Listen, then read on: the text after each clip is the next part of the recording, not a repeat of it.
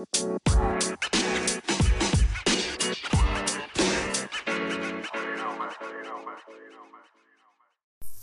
party people, welcome back to the podcast, back to Tomboy Official, day 10, third of the way through, Aina's Keys by Aina Brion. Today I'm stopping mid-page 25. This might be real quick because I got my friend picking me up. We're gonna go grab some dinner with some other homies, and I'm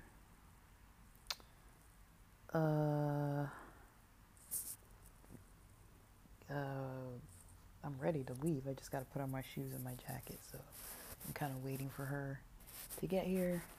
But in the meantime, let's record this thing. So basically, Aina starts talking about, I guess what stuck out to me was fears, different fears that hold people back. And the way she kind of explains it is that, like maybe a parent or loved one did something in the past. In her case, she mentions rejection, feeling rejected by,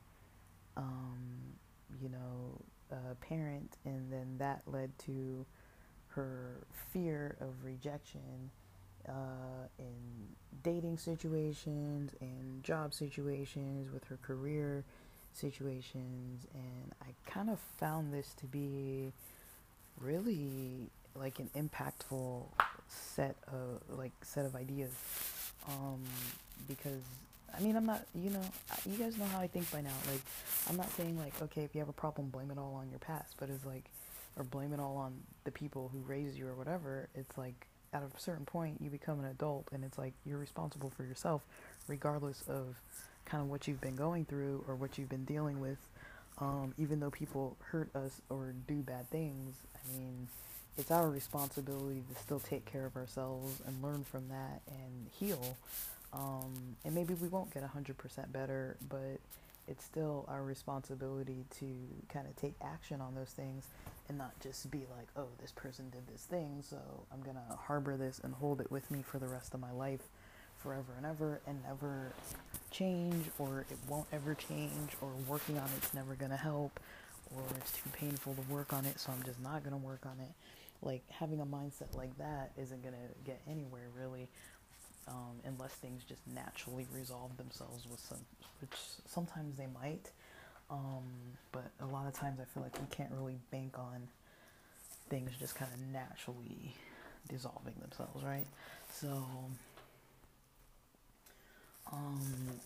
yeah, I found that resonated with me, because I find it a really relatable topic. That sometimes people, there are things that are holding you, and it doesn't even have to be like directly like, oh, I'm thinking about this thing that this person did, and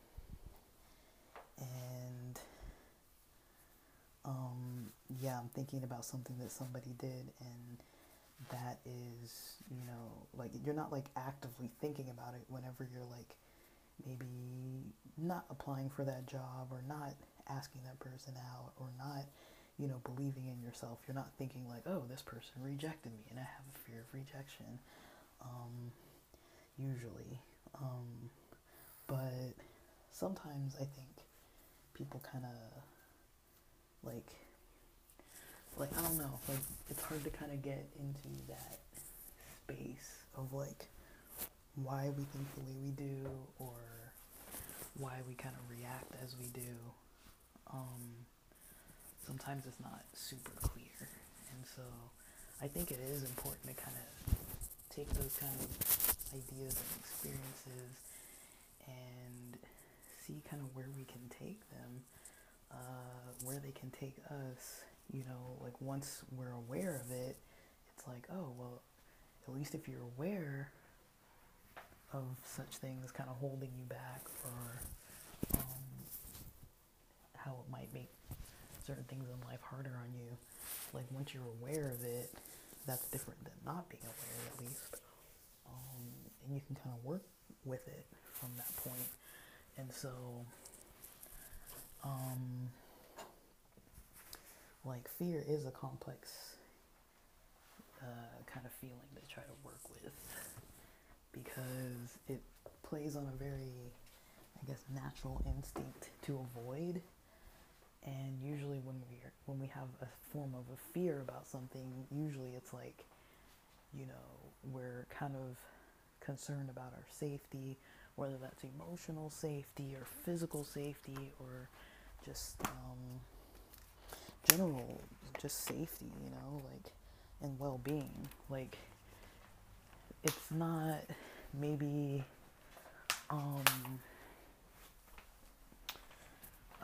wise to, you know, like you've seen people in like maybe Instagram posts or some kind of online travel posts where people are literally like hiking up to peaks of mountains and taking pictures on like a side of a cliff or a side of a like really steep ledge or something, and it's like, okay, did their mind not tell them like maybe this isn't the best of ideas?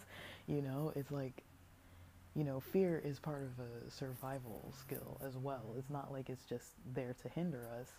Like, it can get in the way when there's really no actual imminent danger.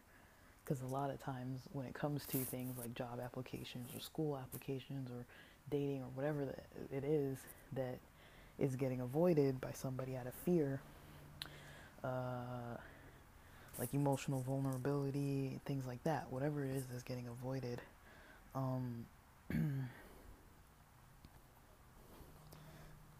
Yeah.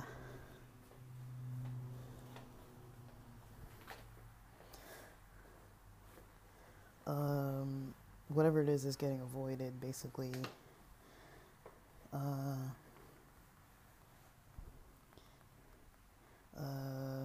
We like basically it's not maybe wise to just continue to avoid fear, right? So there's that, but yeah, I gotta cut this recording short because I gotta go. All right, thanks for listening.